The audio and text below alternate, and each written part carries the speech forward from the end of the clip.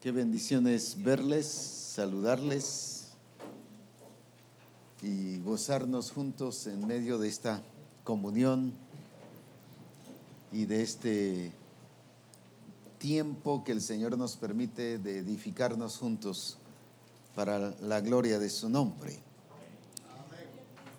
Quisiera que hiciéramos un resumen de lo que se estudió la última vez para que volvamos a recordar lo que se estuvo estudiando, para que así podamos enfocarnos en lo que el Espíritu Santo nos quiere enseñar hoy.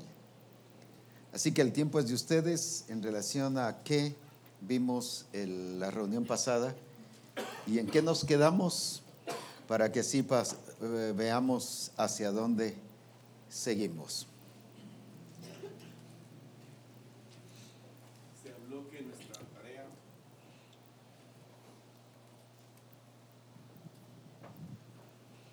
Se habló de que como ministros debemos perfeccionar. Perfeccionar es sinónimo de transformar. Que transformar es llevar a la persona a que tenga la imagen de Cristo. Se habló también de que el desarrollo es, que es madurez, o sea, la madurez es notoria en el desarrollo de la persona.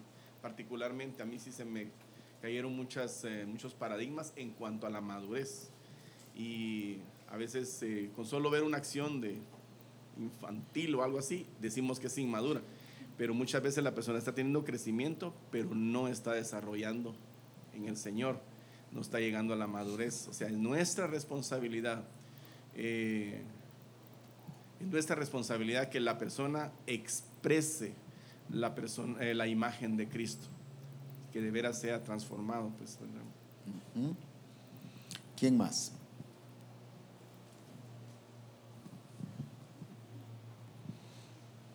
También aprendíamos que nuestra función como siervos no es solamente venir y cuidar, sino formar. Solamente dar un mensaje, sino siendo nosotros ese mensaje. Sí. ¿Qué otra cosa?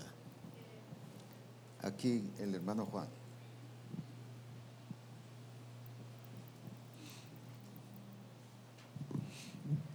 Sí, también se nos habló acerca de erradicar el mundo de la iglesia para que no se exprese nada del mundo ya dentro de las congregaciones. Entonces es muy importante en ese aspecto. También anterior a esto se nos habló de quitar lo que es figuras y simbolismos del discipulado, y es muy impactante porque en realidad el cuidado que tenemos que tener de dar la revelación del Señor, no transmitir nada que pueda interpretarse como figura o como símbolo. Así es que es algo que estuvo hablándonos el Señor también en la reunión pasada. ¿Qué otra cosa? Allá el apóstol David. Algo que fue muy relevante para mí, por supuesto, fue entender acerca de la naturaleza vieja que definitivamente se murió, en relación a si las personas nacidas de nuevo pecan. ¿Por qué pecan? Si primera de Juan 3 dice que no, que la naturaleza en Cristo no practica el pecado, pues porque la simiente de Dios está en nosotros. Y lo relevante en esa para mí fue entender que si las personas pecan es por su propia decisión. Romanos explica que no hay excusa, ni los romanos no tenían excusa, les dice inexcusables, les dice en el capítulo 2. O sea, el creyente que peca no peca por naturaleza, peca por decisión, peca porque tomó la determinación de hacerlo.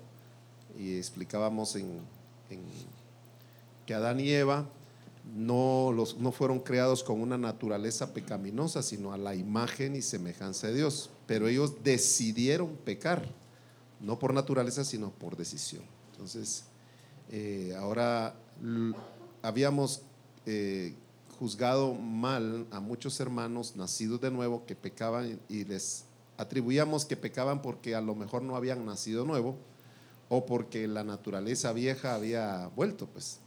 Pero definitivamente cuando alguien nace de nuevo es una nueva criatura, creado según Dios, a imagen y semejanza del Señor. Pero si ahora sigue en lo mismo es por decisión, voluntariamente pecar. Uno más o... Se habló también de vaciar. Jesús se vació de él mismo. Y a eso nos llama el Señor a nosotros también, a vaciarnos del yo, para que sea Él, para que seamos no un reflejo, sino para que seamos también el resplandor de su gloria. Pero para eso tenemos que vaciarnos del yo, así como Cristo, que se despojó a sí mismo y se hizo hombre, y como hombre Él se vació del yo. Por eso es que pudo expresar al Padre en todos los aspectos de su vida. Bien, aquí vamos a ver. También se habló acerca de que el Señor nos ha hecho completos. Y una de las cosas que impactó especialmente en mi vida es saber lo que Dios ha puesto en mí. Es decir, las propiedades que Él me ha dado. A veces creemos o creía yo, por ejemplo, anteriormente que esto pues podía tener los otros, pero que podía ser incansable para nosotros. No obstante, escrito está que eso Dios lo ha dejado para nosotros, las propiedades que nosotros debemos de tener y debemos de manifestar para poder expresar al mundo que Cristo vive en nosotros. Uh-huh. Sí, muy bien. Hemos estado trayendo el tema desde hace varios meses sobre las deficiencias, basado en Tito 1:5. Por esta causa te dejé en Creta. ¿Para qué? Para que corrigieses, ¿qué cosas? Lo deficiente.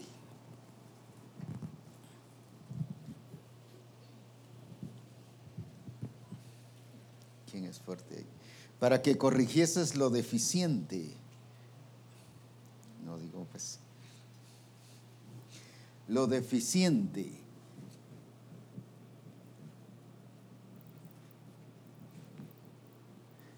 Hemos estado trayendo eso y hemos estado hablando diferentes puntos, porque el Señor quiere que corrijamos eso. ¿Y corregir qué es? No solo ubicar, ¿qué más? Hacer lo que se tiene que hacer. Hacer lo que se tiene que hacer, porque yo puedo estar ubicado, pero sin estar haciendo lo que tengo que hacer. Es completar lo que falta. O sea, el caso de David, por ejemplo, dice, y puso mis pies sobre la peña, ahí está ubicado. Pero luego, ¿qué dice? Y enderezó mis pasos. ¿Qué es enderezar? Corregir, que lo metió al orden. Lo hizo que no solo estuviera ubicado, sino que estuviera ¿qué? Corregido. Pero ¿qué significa estar corregido? Estar ¿qué?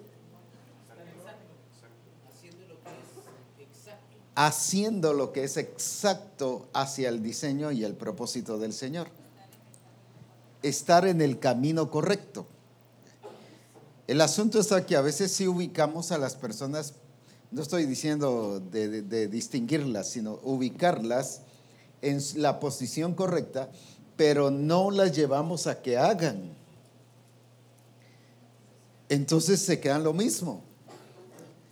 Por eso el Señor no solo lo sacó del pozo cenagoso, sino dice, y puso mis pies sobre la peña. Ahí está ubicado. Pero ahí no se quedó el proceso, sino el proceso fue, ¿qué cosa? Enderezar sus pasos. ¿Qué es eso? Corregirlo es enseñarle a caminar correctamente. Es que yo ya ubiqué a los hermanos. Sí, excelente, pero ¿qué está haciendo para que ellos estén haciendo la voluntad de Dios? Ahora, antes de entrar de lleno a lo que hoy el Señor nos quiere mostrar, ¿qué resultado hemos estado teniendo de el quitar el mundo de la iglesia? No sacar a la iglesia del mundo, porque vosotros, ¿qué dijo el Señor? Estáis en el mundo, pero ¿qué? Pero no sois del mundo. O sea, el mismo Señor habló de que la iglesia no tenía que estar contaminada con el mundo. Sin embargo, hoy vemos una contaminación tremenda, pues. El mundo ha contagiado a la iglesia y muchas de sus estructuras, de sus funciones, de sus acciones como iglesia son puras acciones que con estructura de mundo. Por ejemplo, el hecho de que yo me reúna y que decidamos una doctrina y que acordemos una doctrina, ¿qué es eso? En una asamblea yo decido si creo o no creo, y eso es lo que han hecho las congregaciones. Si hacemos esto del Señor o no lo hacemos. Si está bien lo que dice el Señor en su deseo, pero ¿qué piensan ustedes, hermanos? ¿Qué es eso ya? Eso es mundo. ¿Por qué? Porque eso es, ¿qué cosa? Democracia. ¿Y democracia qué significa? Gobierno humano. Es excluir a Dios, es puro humanismo. Estoy excluyendo a Dios con eso. Pero no solo cuando se hace una asamblea, sino cuando yo decido que si lo hago o no lo hago, si siento o no siento, si lo entiendo o no lo entiendo. Sencillamente, cuando yo pongo todo eso a la lógica, ahí ya estoy actuando como mundo. Estoy en el mundo, pero no soy del mundo. Él mismo definió que la iglesia no estaría, ¿qué cosa? Afectada o infectada con el mundo. Sin embargo, el asunto ha sido que contrario en su accionar de la iglesia, porque de alguna manera el Señor o de alguna manera la iglesia se ha descuidado en la realización del propósito de Dios. Y cuando hablo de la iglesia, más hablo de los ministros, porque ahí está el punto central, ¿verdad? Que se descuidaron. Y también hablo de la iglesia, ¿en qué sentido? No solo de ministros, sino la iglesia tampoco dijo, mire pastor, estamos mal pues. Los de Roma, donde se ve que pegaron el grito al cielo y le dijeron a los apóstoles y profetas y evangelistas que habían ahí, miren, estamos mal, estamos adorando cuadrúpedos cuando debemos adorar al Dios. Todos se dejaron ¿qué? Llevar. Y lo mismo vemos la iglesia de Éfeso, lo mismo la iglesia de Galacia, todo el mundo entró en ¿qué? En la corriente del mundo. Toda la iglesia entró en la corriente del mundo. O sea, nadie, quizás entre ellos comentaban, mira, pero estamos mal, pero es que no está bien la cosa, pero solo quizás entre ellos, porque no lo dice. Pero ninguno declaró a nadie de que la situación estaba mal. Hasta que llegó el apóstol Pablo y dice, no, aquí las cosas no están bien, pues. Y todos se quedan asustados, dice, pero si lo estamos haciendo bien, pero bien mal, pues. La estamos haciendo bien a nuestra manera. Si a nuestra manera todo está bien, pero no de acuerdo al diseño y al propósito de Dios. Ahora, ¿qué logro estamos teniendo en relación a este accionar de la iglesia de dejar el mundo y de hacer las cosas según el Espíritu del Señor? A ver, quiero escuchar a algunos. ¿Qué resultado hemos estado viendo? Usted hablaba de que la iglesia se deja llevar por la corriente del mundo. Sí. Cuando usted explicaba esto, venía a mi mente ver una corriente de agua, un río. Y qué bonito cuando alguien se lanza a esa corriente y se deja llevar por la corriente. Pero si observamos que adelante hay peligro, entonces tratamos nosotros de volver a nado, pero eso cuesta. Ahí hay una dificultad porque estamos en contra de la corriente. Y creo que en esa situación, voy a hablar de de mi caso, ¿va? En esa situación me veo pues, como pastor y como tratando de ubicar a la iglesia, aunque está siendo difícil, pero es lo que Dios ha ordenado y debemos hacer. Es que eso es iglesia. Es lo que me compete hacer. Aunque, como decía usted, no, pues sí, qué bonito se siente dejarse llevar por la corriente del mundo, ¿verdad? Es que, pastor, si hacemos culto todos los días, que no sé qué, pero si nos sometemos a las directrices que el Señor ha dado, pues a algunos no les va a gustar, pero eso es lo que Dios ordenó y es lo que hay que hacer. Eso es lo que yo estoy viendo. Ahora, cuando estamos alguien más antes, estoy con ganas de empezar ya, pero vamos a ver. ¿Quién más? Ya.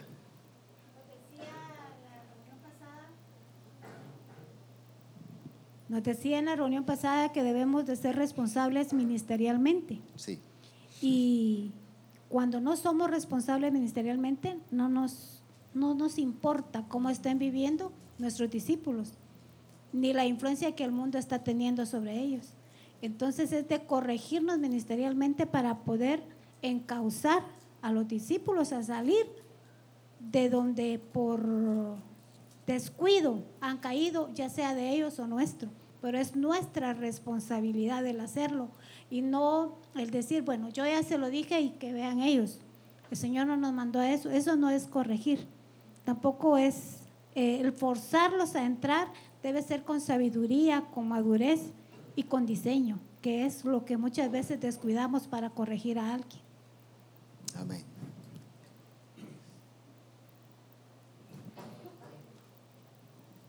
En el caso mío, digamos allá en el Bronx, estaba viendo muchas deficiencias que cometemos nosotros los pastores, ¿va? Los siervos, dejar, permitir. Entonces he estado tratando de corregir. Y lo que hice fue que este fin de semana precisamente llevé a la asistencia a una casa que rentamos como un retiro para ver nuestras deficiencias y que podamos corregir. Pero le dije, primero nos tenemos que corregir nosotros para poder corregir a los demás.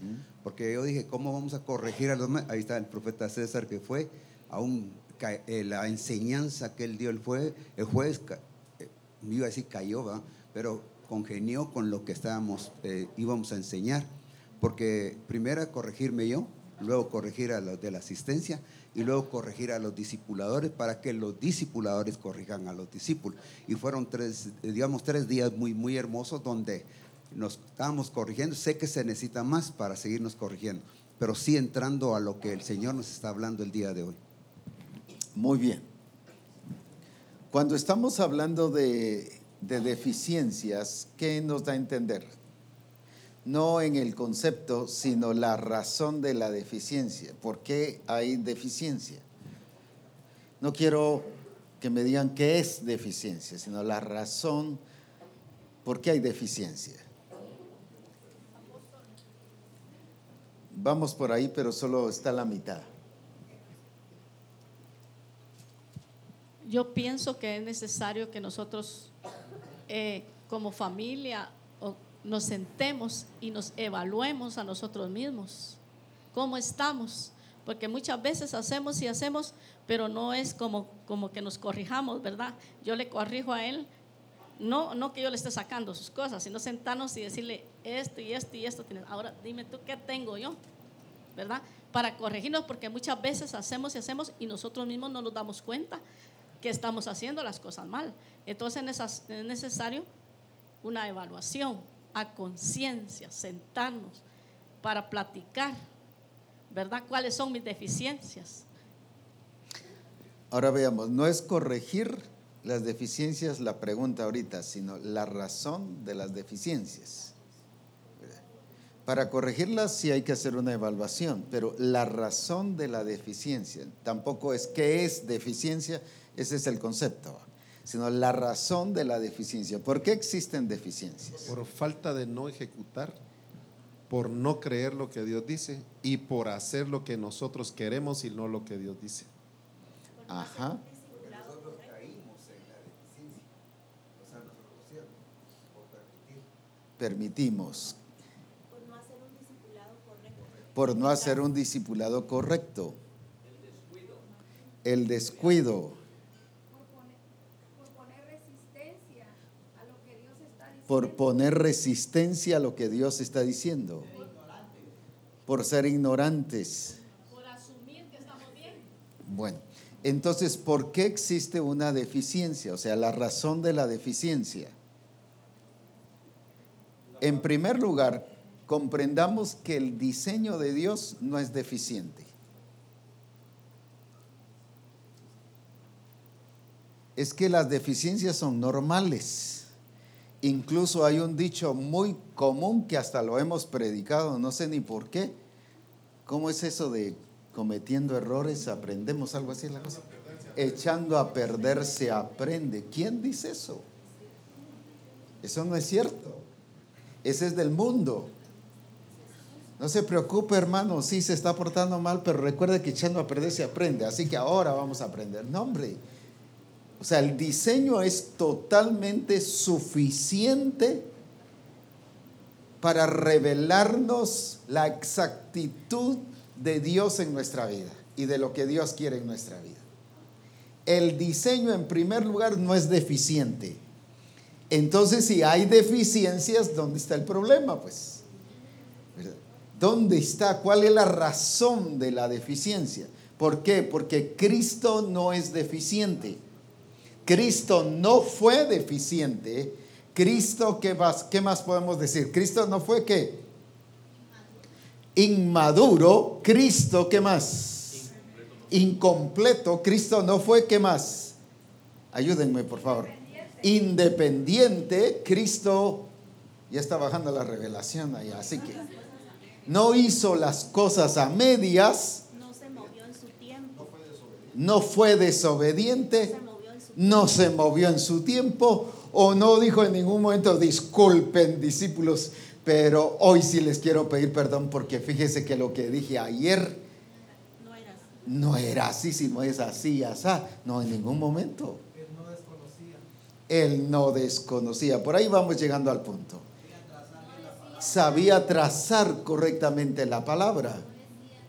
No decía nada por sí mismo, sino lo que el Padre le decía. Hasta en eso fue exacto.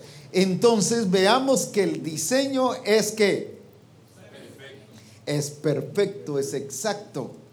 Ese es uno de los puntos primero que tenemos que determinar. No determinar que es exacto, sino ver que sí es exacto, pues, que no hay error, que no hay margen de error, que no hay margen de un posible, sino que sencillamente es que exacto, es completo, es que más, No se equivoca.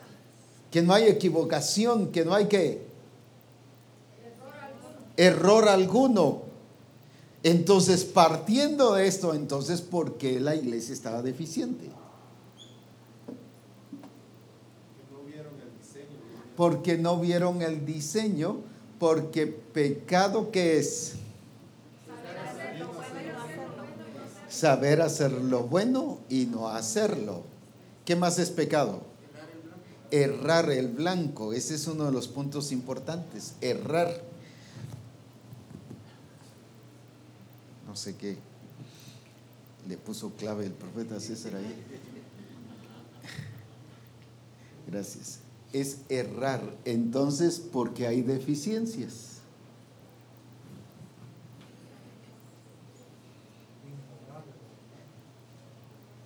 ¿Por qué hay deficiencias? Veamos. Negligencia también.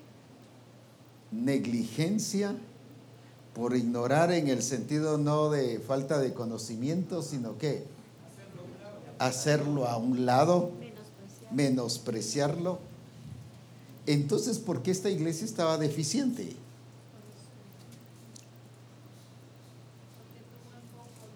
Porque tuvo en poco el diseño, porque dejaron de ver ¿qué cosa? El diseño.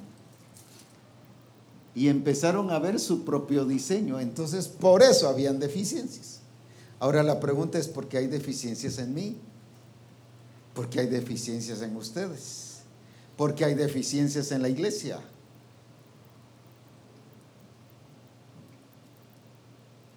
La idea humana o la idea del mundo es, por ejemplo, estamos ministrando una pareja y hay problemas y Nada más se golpearon y le hizo el chino él a ella y ella le tiró un caratazo. Pero no se preocupen, hermanos, los problemas son normales en la pareja. ¿Quién dice que los problemas son normales? El mundo. El mundo, porque el mundo siempre lleva al ser humano a ser víctima. A ser víctima. ¿En qué sentido es víctima? ¿Por qué el pobre es pobre? Según el mundo. Porque el rico no lo ayuda, porque no tiene oportunidades, porque ya los ricos, ¿qué hacen? ¿Qué hacen los ricos?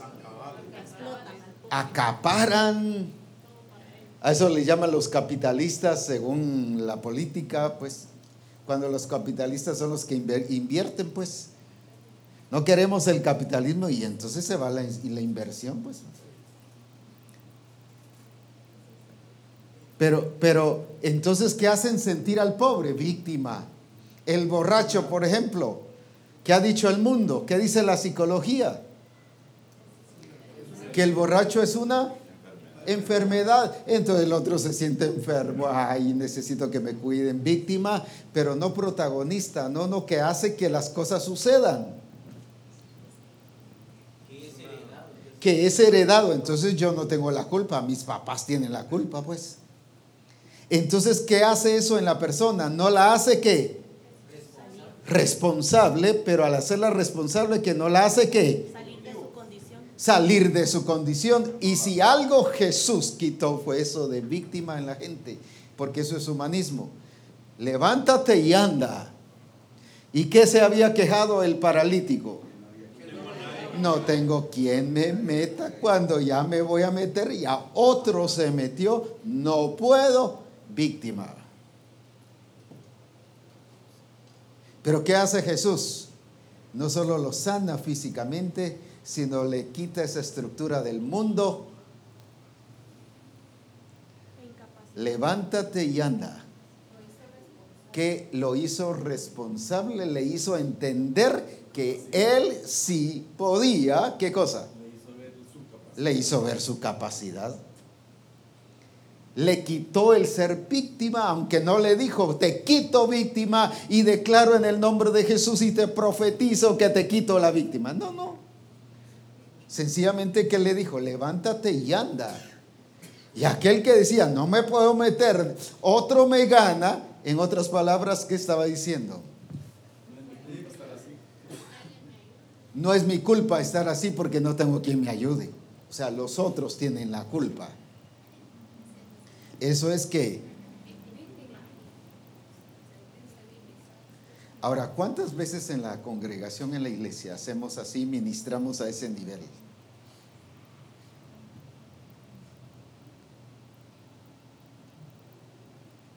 Entonces, para erradicar el mundo, tenemos primero que hacerle ver a la gente que ¿qué?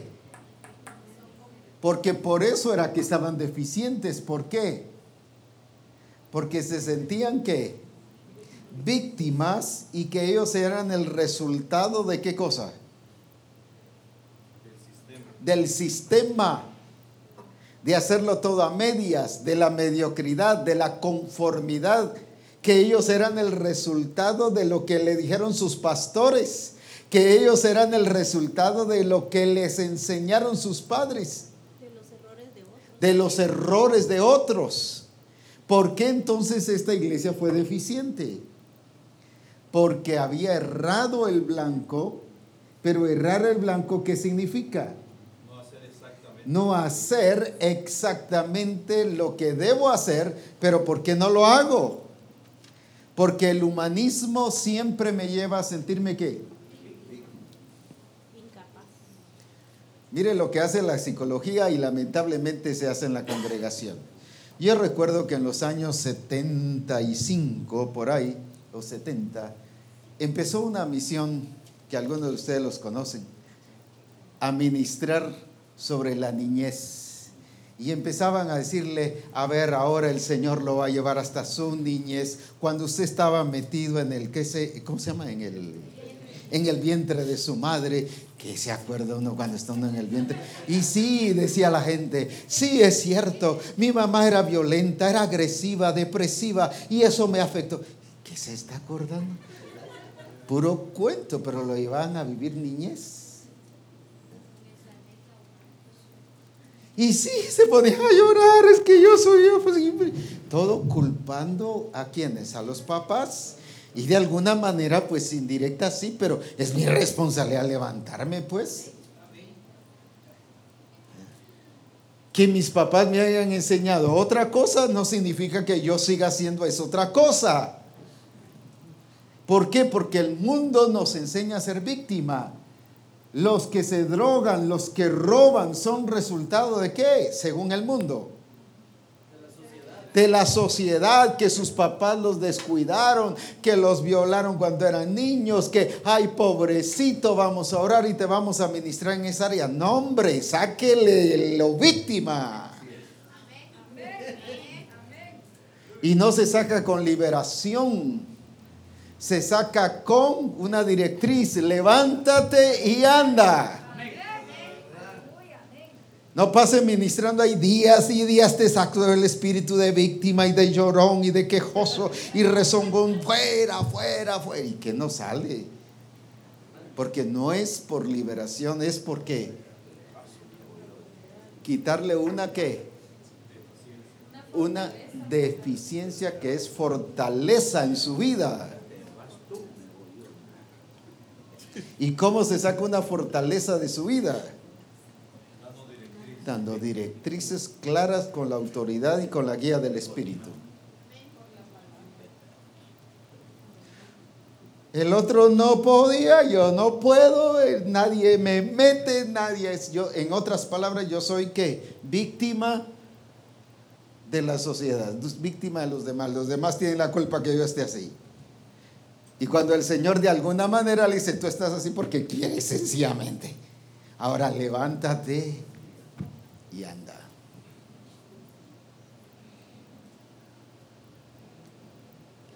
Sacar el mundo no es sacar solo las fiestas, sacar solo las malas palabras. No, sacar el mundo es esto. ¿Por qué? Porque el llevar a la gente... El llevar a la gente a ¿qué? A ser víctima, ¿qué significa?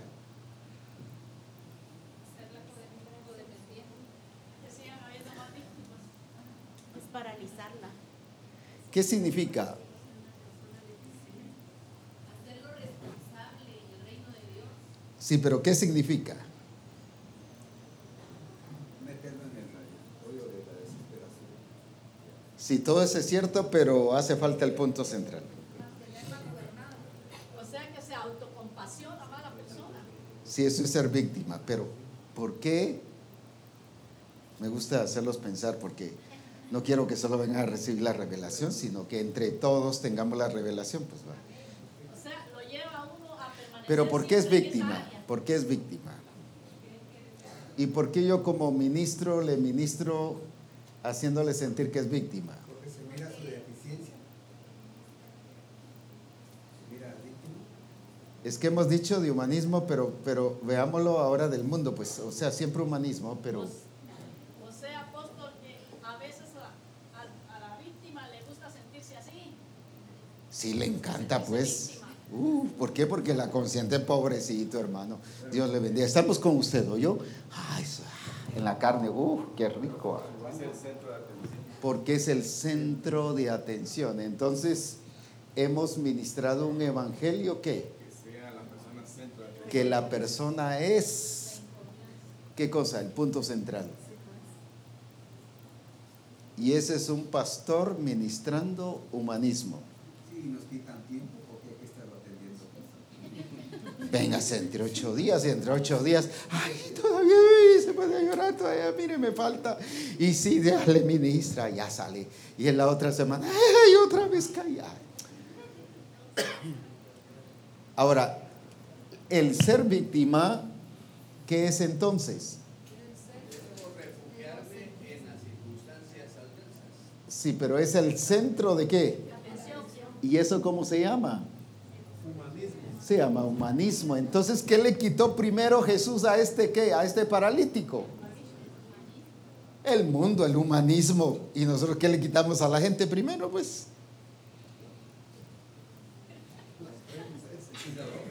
¿cuál? La ofrenda.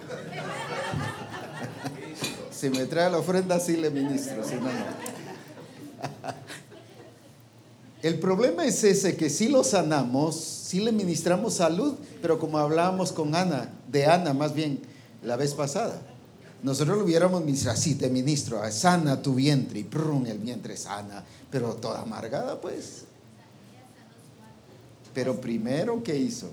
O sea, apóstol, que debemos de llevar a la persona a que reconozca su estado para así poderle hablar, ¿verdad? Y entender el diseño, entonces esta persona, sus ojos van a ser abiertos. Ahora, ¿qué hizo Jesús? Es que tenemos que aprender a ministrar como Jesús. El diseño es Jesús, es que no hay otro modelo. Le llevó, por ejemplo, al paralítico, lo llevó, lo centró para que él se diera cuenta que Pero él sí fíjese que podía no le hacerlo. llevó a qué. Él sí podía hacerlo, Porque quiero corregir esta situación. Muy bueno, pero quiero corregir esta situación. Nosotros, como hubiéramos hecho, es que tú eres aquí, tú eres allá, tú eres esto, tú eres el otro, y te sentís que cucaracha, y te sentís muela, y te sentís aquí, y tú no servís, y te han dicho que no. Jesús no le dijo nada de eso. Esa es psicología. Le oyó las excusas, pero no se las avaló. Cuando usted le avala las excusas a alguien, es humanismo. Él le está poniendo a esa persona como ¿qué? Como el punto central, y eso se llama ¿cómo? Si busquemos la palabra. Si el diseño es cristocéntrico, entonces ¿qué es esto? Egocéntrico.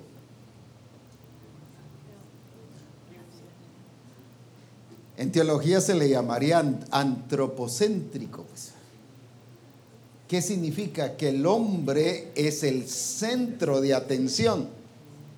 Y hoy el mundo está llevando toda su enseñanza, ¿qué es? Ver al hombre, ver al ser humano como ¿qué? Como el punto central. Y la iglesia ha caído en ese punto, y los ministros también en ese punto, que el ser humano es el punto central. Veamos algo que el Señor nos corrigió antes. Si usted ve toda la actividad de toda la iglesia, y puede leer cualquier libro que usted quiera leer, el punto central es la evangelización.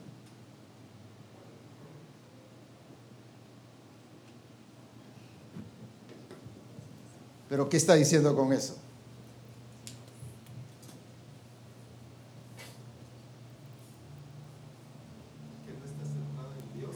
Que no está centrado en Dios, sino en el hombre. Es salvar al hombre. Cuando el punto central es al Señor tu Dios adorarás y a Él solo servirás.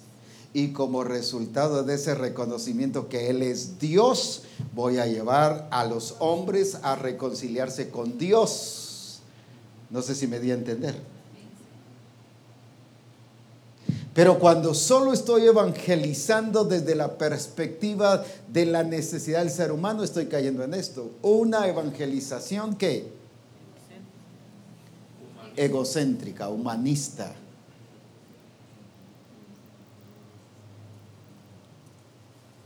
Pero por eso es que el Señor, ¿qué puso dentro de los mandatos a nosotros? ¿Qué es la primera cosa que hay? Y yo recuerdo que varios del Consejo Apostólico me criticaron en ese tiempo y me dijeron, pero ¿por qué si es la evangelización? No, le dije, es que Dios en Misión Cristiana El Calvario es el punto central, pues. Él es la razón de la vida. Para gloria suya fuimos creados. Y no puedo llevar a ninguna persona a Dios si Dios no es el punto central de mi vida, pues. Y todos así, no, es que es el hombre, y es que, bueno, pues quédense ustedes ahí, pues con eso, pero yo sencillamente con lo que el Señor nos ha mostrado. Por eso es que el punto central es adorar. ¿De qué le habló a la mujer samaritana el Señor? Nosotros les hubiéramos hablado del infierno y vieras que el agua de azufre, cómo se sufre, la gente llora. Y yo conocí a un señor que dice que fue al infierno y ya encontró a muchos llorando y quemándose y todo olía a carne asada. No, hombre.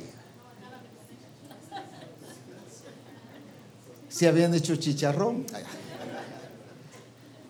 O sea, puros cuentos evangelizamos, pues, ¿verdad? Cuando el punto central es Dios. El punto central de la evangelización es Cristo, no es el infierno, ni tampoco es el cielo. Ni yo. El punto central es Cristo. Solo uno. El punto central es Cristo. 20. El punto central es Cristo. Es que si no es eso, no es la evangelización del reino, es la evangelización de mi iglesia, de mi opinión, de mi reino, pero no es del reino de Dios. Y eso se llama ¿qué? Humanismo. Es otro diseño. Entonces, ¿por qué la iglesia de Creta había caído en esa deficiencia?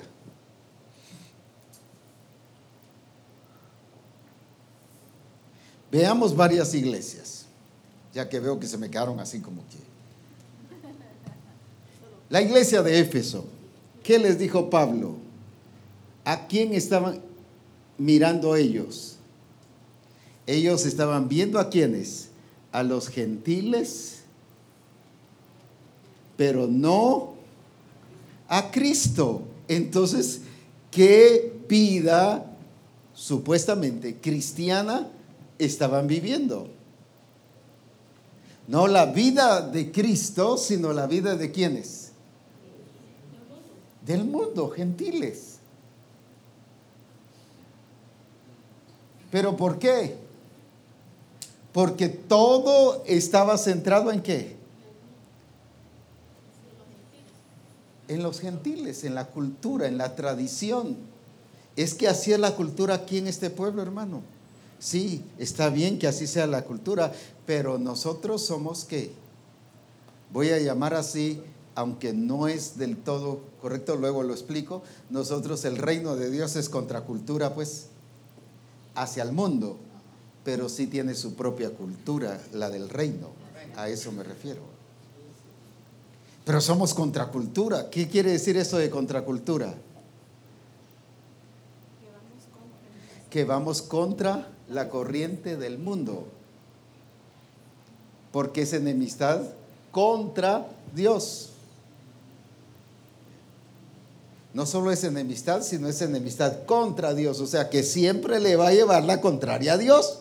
Entonces, cuando yo veo a los otros gentiles, pero no veo a Cristo, ¿qué clase de evangelio estoy viviendo y enseñando? Un evangelio del mundo, un evangelio humanista.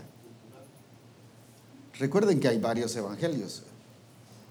Pablo mismo dijo, si alguno os predicare otro evangelio, quiere decir que si hay varios evangelios, evangelio humanista. Recuerden que hace poco, no sé si hace 2 o 3 ocasiones, mirábamos de revelación, y hay revelación no solo de Dios, hay revelación de ¿qué? Esto no te lo reveló ni carne ni sangre, o sea, hay revelación ¿qué? Humana. Eso se llama el evangelio del mundo, llamémosle así. Por eso habla la escritura muy claro, el evangelio del reino de Dios. ¿Qué está haciendo con eso? Que este evangelio es ¿qué? Sí, pero ¿qué está diciendo con eso? Que es cristocéntrico, que está diseñado en Dios.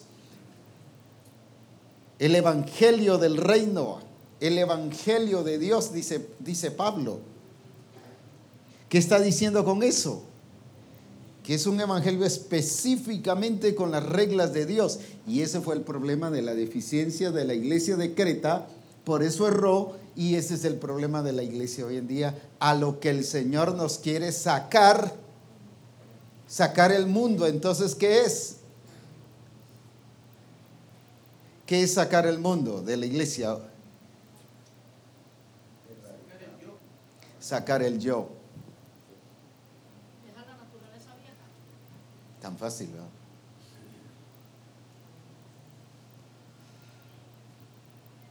Sacar el yo carnal, el yo viejo, el yo que viene infectado con la naturaleza vieja, pero dejar al yo nuevo. Ya no vivo yo, decía Pablo, siempre tenía su yo, pero ya no un yo viejo, sino ahora un yo que sometido a la voluntad de Dios, al diseño. Jesucristo tenía su propio yo. Yo no hago mi voluntad. Ahí está hablando yo. ¿Qué está diciendo él? Yo como persona no hago mi voluntad, sino la voluntad de mi Padre. No era un robot, era una persona, pero sometida ¿a qué cosa? Ahora, entonces, cuando el Señor nos dice que no somos del mundo, ¿qué está diciendo?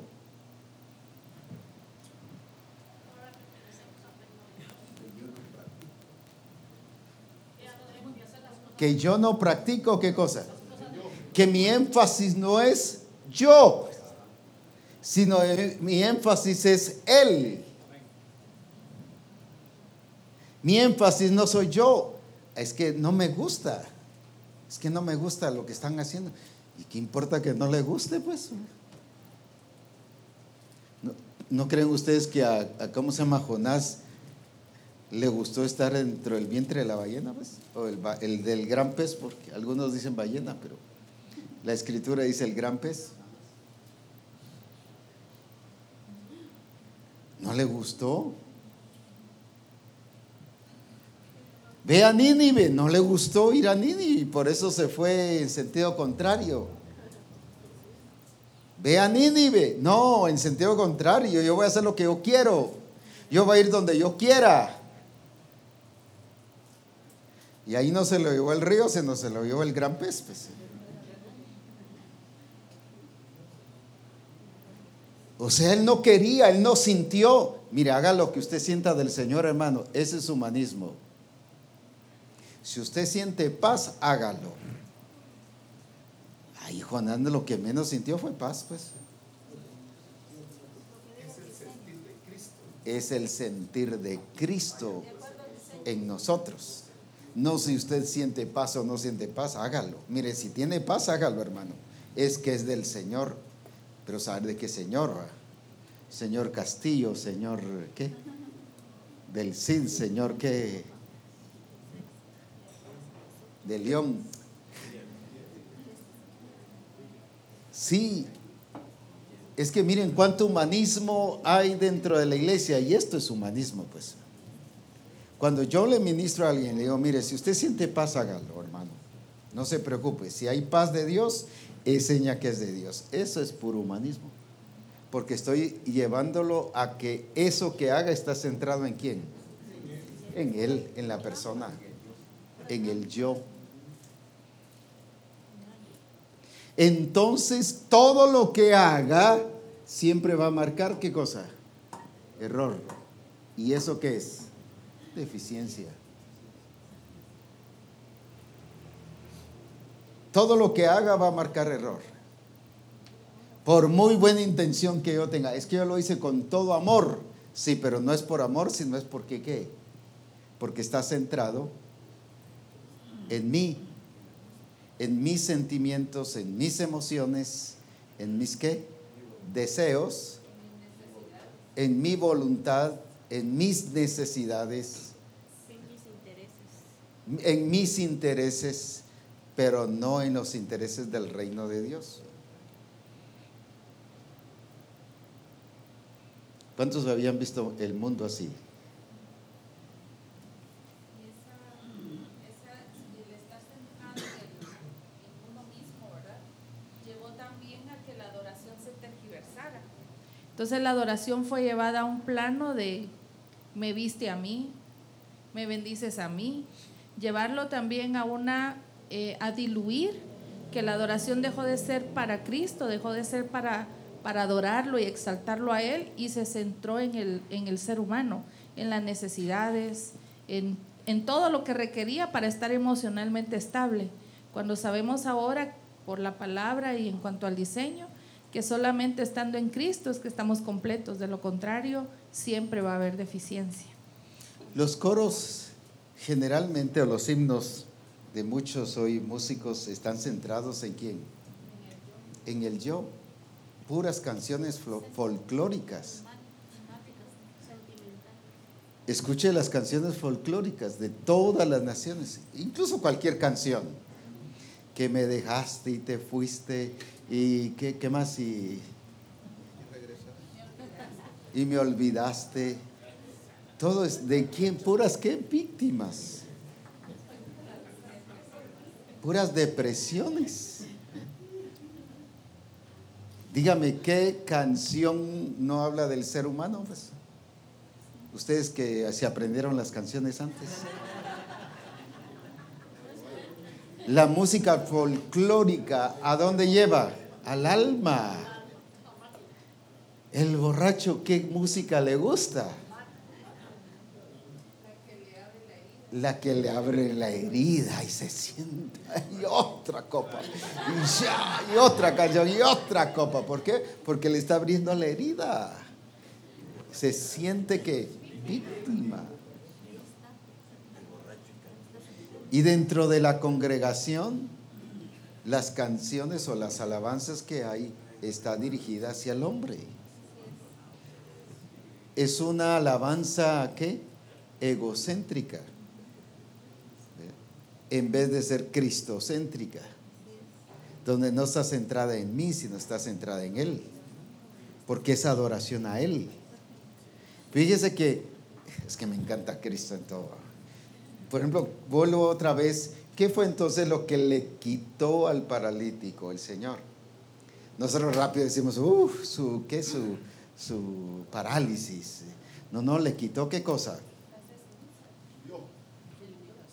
El yo. Mató el yo. Le quitó las excusas, porque al matar el yo, mató ¿qué cosa? Las excusas. Quedaron inválidas, era inexcusable a partir de ahí. Pero ahora, ¿qué hizo con la mujer samaritana? Nosotros le hubiéramos dado un seminario de adulterio y que cada hombre, que eso es, y le hubiéramos hablado de que eso se va al infierno y que este está sentenciado y condenado y que los jinetes del apocalipsis van a venir y que le va a partir un rayo si sigue con eso. Las enfermedades venéreas, y le hubiéramos dado un discurso de todo.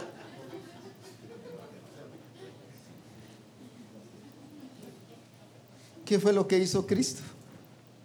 La sacó de su egocéntrico. Nosotros adoramos ¿dónde? Decimos que es en este monte o es allá. ¿Qué le quitó Cristo ahí? No solo su forma de adorar, sino que sí, pero su punto ¿qué? Central de adoración. Porque para ella era lugar, era tradición, era cultura, el punto de adoración. La sacó de ese su yo, de una adoración condicionada a ella, al lugar. Cuando viene el Señor y le dice, ¿de qué? Los verdaderos, la hora viene donde los verdaderos adoradores adorarán. Qué evangelización tan rara, ¿va? Pero la estaba sacando ¿de qué?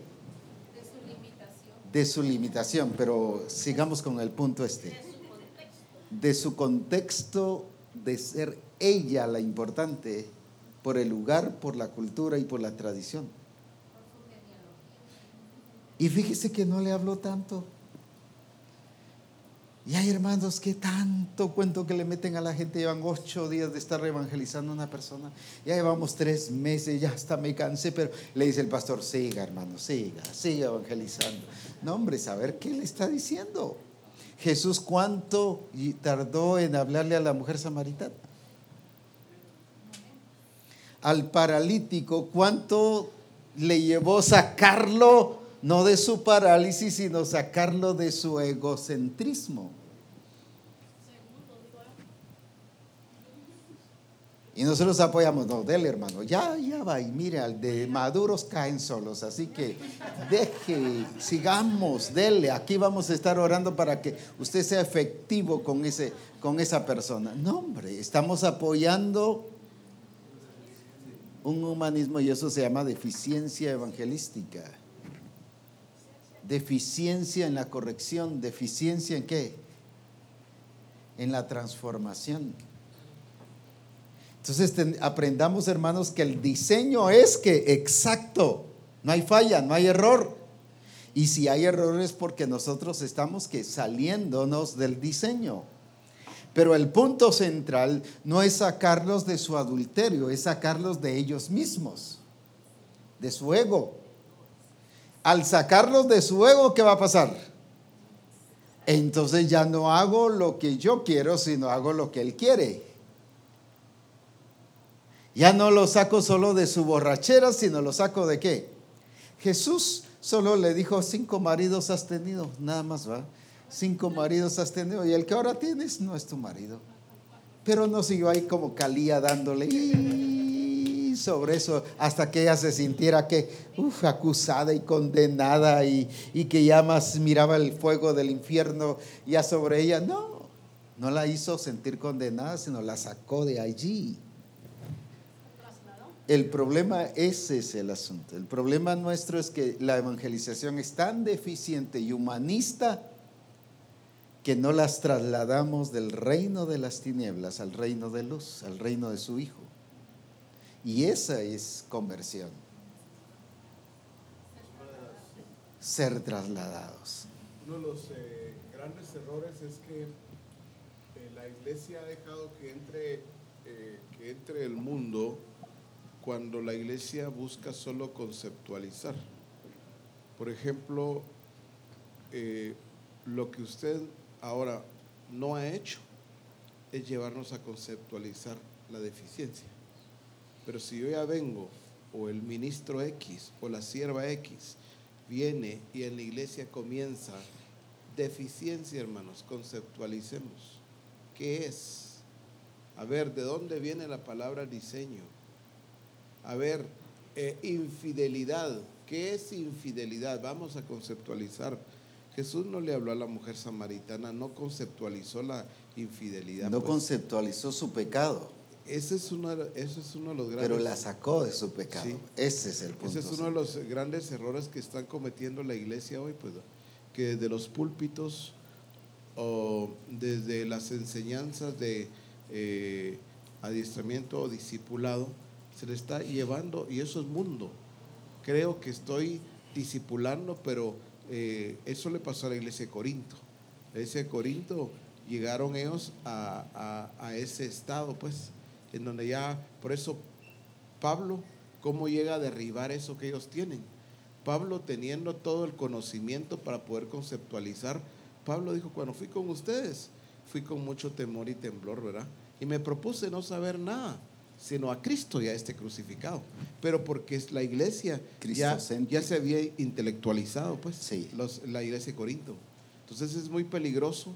La de Éfeso era pura intelectual. Es muy peligroso cuando nosotros mismos, ¿verdad?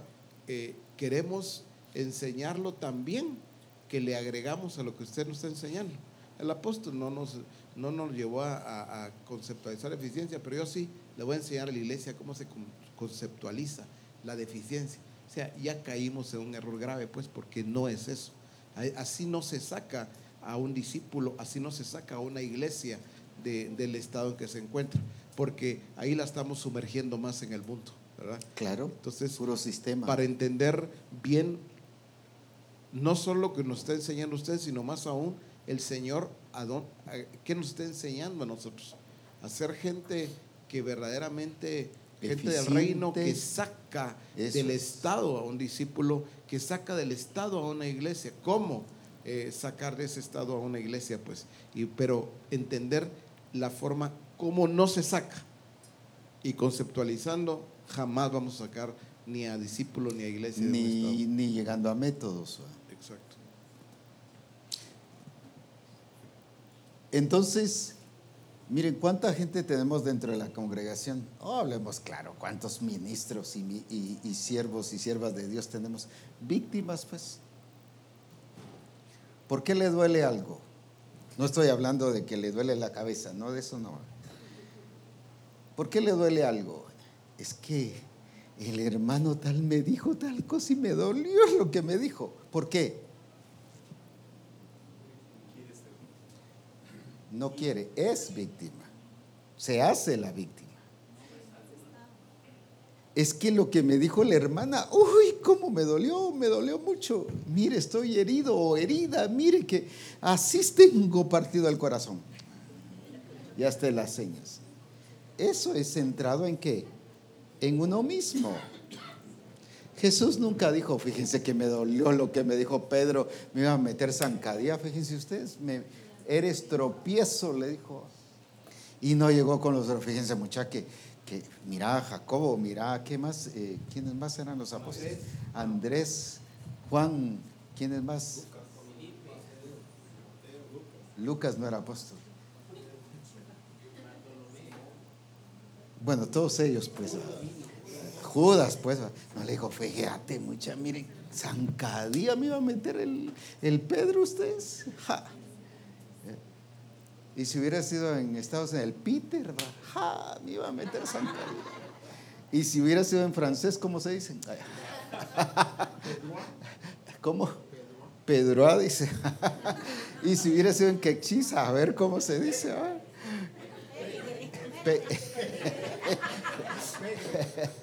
Y cosas tan, o sea, no llegó con eso, porque yo al llegarle a contar a eso y Jesús hubiera hecho eso, ¿qué hubiese demostrado Jesús?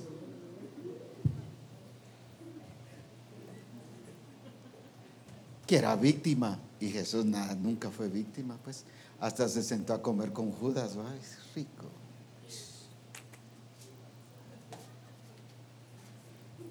Nunca le agarró gastritis por estar sentado con Judas, pues. Nunca le dolió la cabeza, ni se le olvidaron las cosas porque estaba sentado con Judas, pues. Eso es ser víctima. Cuando a mí me duele la cabeza cuando estoy sentado con Judas, es porque yo soy víctima.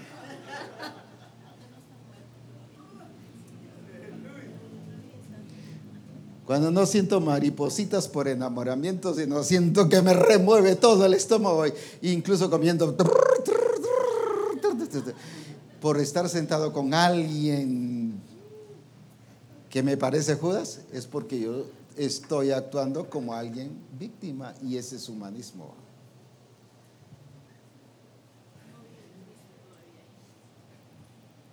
Pastor, ¿cómo está? Ay, una diarrea tremenda. Es que los hermanos me enojaron. Parásitos es el que tiene, no es el hermano.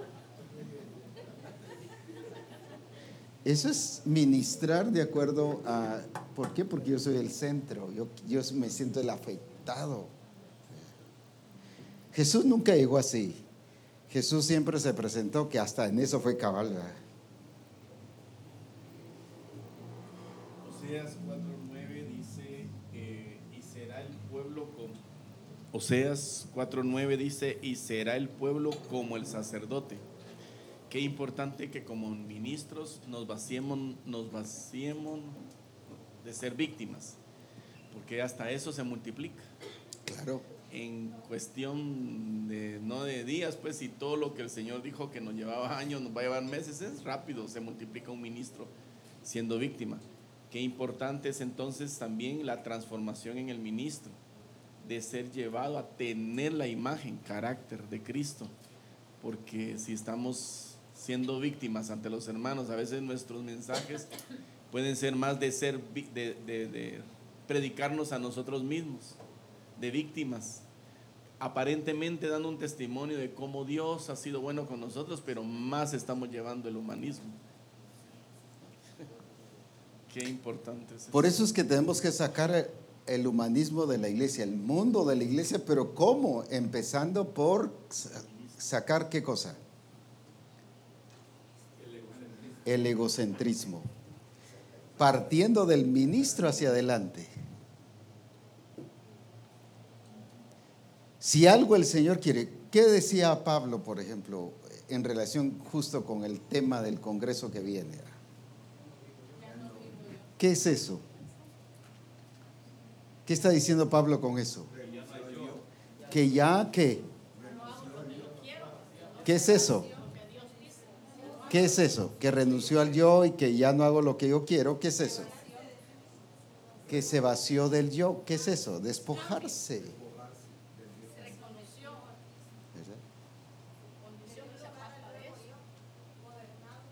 Gobernado, ya no por el yo, sino ahora gobernado por el Espíritu Santo.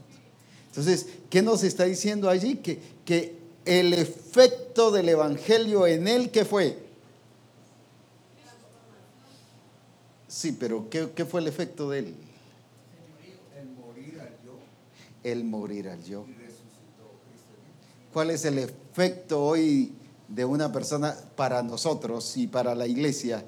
De que ya le dejó de pegar a la esposa, pues, pero sigue chupando, pues. Que todavía ahora ya no dice malas palabras, pero tampoco aporta para su casa, pues. Que ya no hace tal cosa, pero llega a las 3 de la mañana. Se confunde de puerta y va a otra.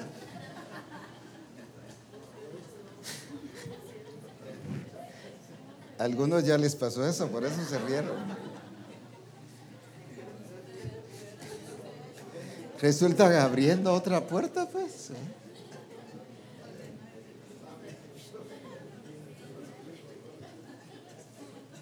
No, pero entonces, no, ¿qué es entonces conversión? Veámoslo a la luz de la palabra. Ese es el verdadero sentido de la conversión. ¿Verdad? ¿Es qué cosa? Morir al yo, ¿qué significa? Que no es el centro de atención, sino es Cristo en mí, la esperanza de gloria. Aleluya. Aleluya. Miren hasta dónde nos está llevando el Señor. No a regresar, sino a ubicarnos, pero a colocarnos en el lugar correcto sobre lo que es la conversión. Si no, la evangelización que estás dando no lleva a que la persona renuncie de su yo, no es la evangelización correcta. Sin que mencionara que renunciaran de su yo. Levántate y anda. ¿Qué hubiéramos hecho nosotros cuando Jesús le dijo a este paralítico? Imagínese un momento usted paralítico y que alguien le diga, bueno, levántese y anda. Y camine, vamos. ¿Qué hubiera dicho? Hablemos así. No puedo. ¿Qué más? Está loco si dice lo que no puedo, pues si me está pidiendo algo que no puedo. Estoy enfermo. ¿Qué le pasa? Hasta con esa gracia que ya lo dijo, ¿a qué le pasa? Sí. Como está puro chocolate, no mira bien, pues. Eso hubiéramos dicho, y a veces nosotros decimos así, a veces la gente nos dice así, pues. Pastor, pero ¿qué le pasa? ¿Cómo me pide algo que yo no puedo hacer? No, llévelo a eso que no puede hacer y demuéstrele que en Cristo todo es posible. Si lo sigue dejando, pues vamos a orar por eso que no puede hacer, para que el Señor un día le muestre, un día a la vez cantamos, le muestre qué es lo que se va a hacer. No, levántate y anda.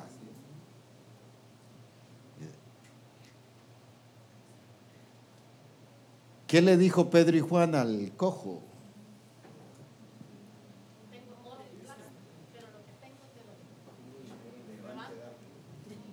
Es lo mismo, es ese evangelio. Si no estamos levantando a la gente, pero levantar a la gente no es solo que se levante estar sentado, cambiar de posición, no es cambiar de estado, del reino de las tinieblas al reino de Dios, de su ego a Cristo. Eso es conversión. Estaba el que bajaron sobre el tejado, que estaba en una camilla, luego le dice, toma tu lecho, y cuando le dice toma tu lecho y vete, es algo tremendo viéndolo ahorita de este punto de vista, porque un enfermo, alguien que está tanto tiempo en cama y que necesitó ayuda para bajar, pues ¿quién iba a poder levantar, o sea, llevarse su camilla, digamos, en este sentido? Uno no hubiera podido, porque uno se levanta todo, ¿cómo se llama? Débil. Y ahora ahí se dio cuenta que le afirmó su debilidad, tomó su lecho y se fue. Ahora, nosotros ¿cómo le hubiéramos ministrado? A ver, ustedes le van a llevar su cama. Ustedes de asistencia pastoral le van a llevar su cama. ¿Oyeron? Para eso son asistencia. Lo llevaron a Cristo, pero partiendo de Cristo, ¿qué pasó? Él. Eso es la verdadera asistencia pastoral. Esa es la verdadera asistencia pastoral en el distrito. Pastores que están llevando a la gente y a los ministros a Cristo, pero partiendo de Cristo los están haciendo responsables. Por eso es que el mundo hoy en día también está centrado en la ayuda al pobre. ¿En qué sentido? Todo centrado aquí. ¿Por qué se ayuda al pobre? Porque lo hacemos víctima. Es una manera de manifestar poder. No, sacar al pobre de su situación es proveerle trabajo, transformarle su manera de pensar, de recibir, en vez de que sea que proactivo. Es llevarlo a que produzca. Eso es el evangelio en relación a la pobreza. Pero el ayudarle, está bien ayudarle a que salga de un apuro. Pero una cosa es ayudarle ya constantemente, ¿qué pasa? Eso es mantenerlo, ¿qué? Víctima. Y el mundo lleva a eso. Le dicen al pastor, ay pastor, y ese es su carro que compró, eso hubiera servido para los pobres. No el carro, sino el dinero, pues. Lo mismo que dijeron aquellos que estaban en la casa con el perfume, ¿se recuerda? Esto se hubiera dado a los pobres, pero le hubiera quitado el que esa mujer honrara a Dios delante de todos los demás. Y fíjese que esa mujer no pidió permiso, ¿eh? Si pide permiso, no la dejan entrar.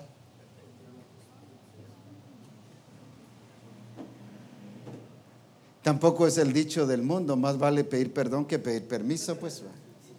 No es eso. Ella tampoco pidió perdón, pues. Hay gente que pasa pidiendo perdón por todo. No, ella no pidió perdón. O con perdón, con permiso. No, ella llegó a rendirle culto al quien es digno de toda gloria, pues. Y por eso no hay que pedir perdón, pues. Si hubiera pedido permiso, si hubiera seguido las reglas, ¿qué? No solo reglamentarias, sino las reglas, ¿qué? De cortesía. Porque ella no era invitada. ¿Era? No la dejan entrar. No. Pues primero que eres mujer y segundo que saber quién eres, ¿verdad? Y aquí a Jesús nosotros lo tenemos ahorita aquí. Él es nuestro. Es una reunión privada. Aquí solo los invitados entran. No habían entrado. Pero ella irrumpió, sobrepasó todos los límites. Fue ¿qué cosa? ¿Cómo le llamaríamos a esa persona? Proactiva. Ya entendió que si hubiera pedido permiso no entra. determinada, atrevida, su inmensidad, pero con el propósito no de hacer algo para ella, sino para él. Porque el centro era ¿quién? Cristo. El mundo va a confundir las cosas que hacemos y nos van a atacar y siempre van a decir que no, que lo que estamos haciendo no es bueno. A Cristo se lo dijeron un sinfín de veces, pero ¿qué pasó? Pero era lo correcto en relación al Padre. Ahora, entonces, ¿qué es lo que realmente, cómo es que logramos sacar a un pobre de su situación? No es dándole comida. Yo recuerdo que cuando se iba a dar comida aquí ¿cómo se llama? En el Amparo, se llevó mucho tiempo víveres. Aquí hay varios que son testigos de eso. De repente me van a contar y me dice, fíjese que ahí hay un camión siempre como a una cuadra, donde todos los que les dan víveres llegan a venderlos ahí. Entonces yo fui a ver un día y así haciendo de espionaje, y cabal el camión ahí les daban, les pagaban y ahí iban a vender la bolsa de víveres que les daban. De ahí dije, no más ayuda, pues. Vea con asuntos del terremoto de México, de Guatemala, todos los terremotos, ¿qué pasa? ¿Quiénes son los que resultan bien que? ¿Por qué? Porque se aprovechan de esa situación. ¿No? Las quejas ahorita en México era que los políticos era que agarraban todos los víveres y ya los daban para hacer su campaña política, pues. Pero el pobre siguió ¿qué? No, veamos a la luz de la Escritura, ¿qué hizo Jesús? Lo sacó de allí, lo sacó de su situación, de su estado, para trasladarlos a otro ¿qué? Estado, de un reino para trasladarlos a otro reino. Ese es el verdadero evangelio del reino, un evangelio que te cambia de estado. Si no te cambia de estado, ese no es el evangelio del reino de Dios. Si cultiva tu estado, ese se llama humanismo. Creo que una de las corrientes del mundo tiene que ver con el socialismo. El socialismo no comienza con un gobierno, un presidente. El socialismo comienza por la mentalidad de las personas. Por ejemplo, en una iglesia puede estarse fomentando el socialismo cuando viene desde un ministro, por ejemplo, que siempre está deseando que ojalá que el Señor toque el corazón de ella o de él, porque tiene 2 casas, y que le toque el corazón y me dé una, ¿verdad? Cuando siempre esa mentalidad desde el ministro o gente de la iglesia, lo que se está fomentando, eso viene del mundo, una mentalidad socialista. El cojo en el templo de la Hermosa dice que él pedía limosna, rogaba para que le diese limosna. Cuando le rogó a Pedro y a Juan, dice que se quedó atento esperando recibir de ellos algo. Esa es una mentalidad socialista.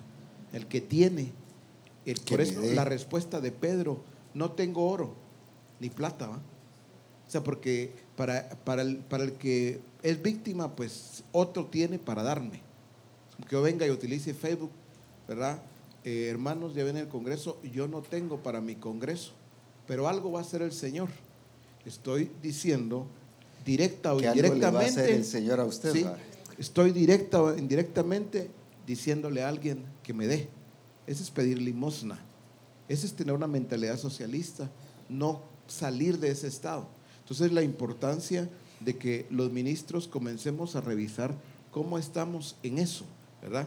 Si yo siempre estoy esperando recibir a cambio, siempre estoy esperando que me den, y si otros tienen, hermano, aquel tiene 3 carros, que el Señor lo toque y me dé uno a mí, ¿verdad? Cuando esa es una mentalidad socialista. El socialismo eso es lo que enseña, ¿verdad? Que aquel tiene 2 casas porque explotó al que no tenía, entonces que le quiten y le den al que no tiene. Entonces no vamos a usar de repente esa expresión, pero es la misma mentalidad, y eso no permite que la gente salga de su estado.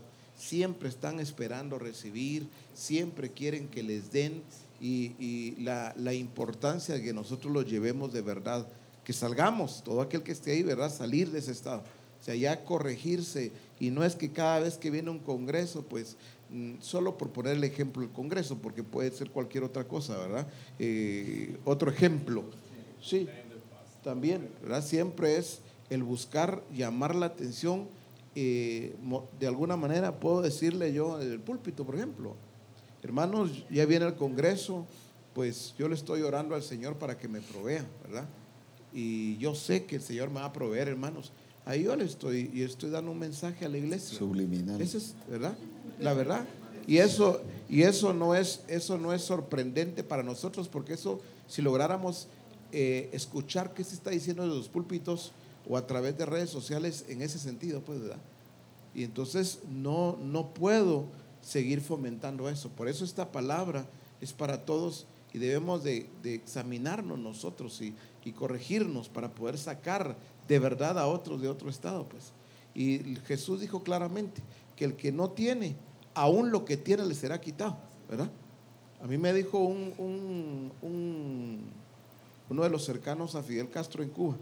Cuando fui a Cuba, me llevó en su carro, era uno de los comandantes de ahí, y me dijo: mire, señor, me dijo, ¿usted dice que es pastor? Le dije: sí, por la gracia de Dios. Quiero enseñarle algo, me dijo.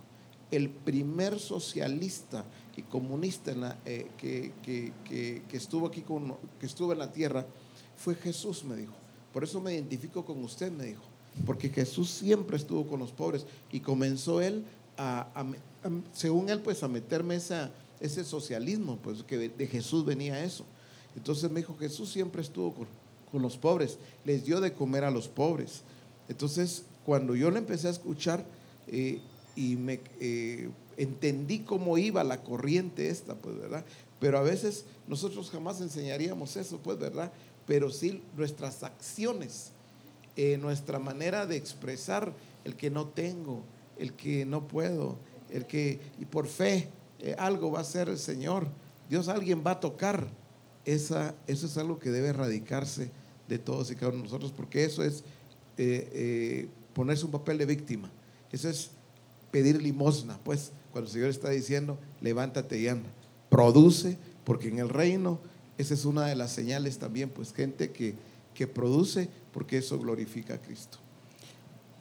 Como estamos enfocados en el ministro, pues recuerdan que por eso es que llevó a Tito a corregir a la iglesia la deficiencia.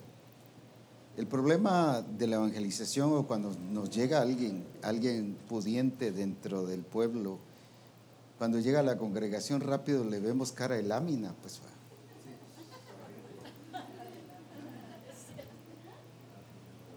¿Cara de qué? De terreno. Este nos va a dar el terreno. Dios lo trajo para que nos dé el terreno. Gloria a Dios. ¿Cara de qué? Camioneta. La camioneta que va a dar la va a sembrar el Señor. O sea, cuidemos todo eso. Ese es su puro humanismo.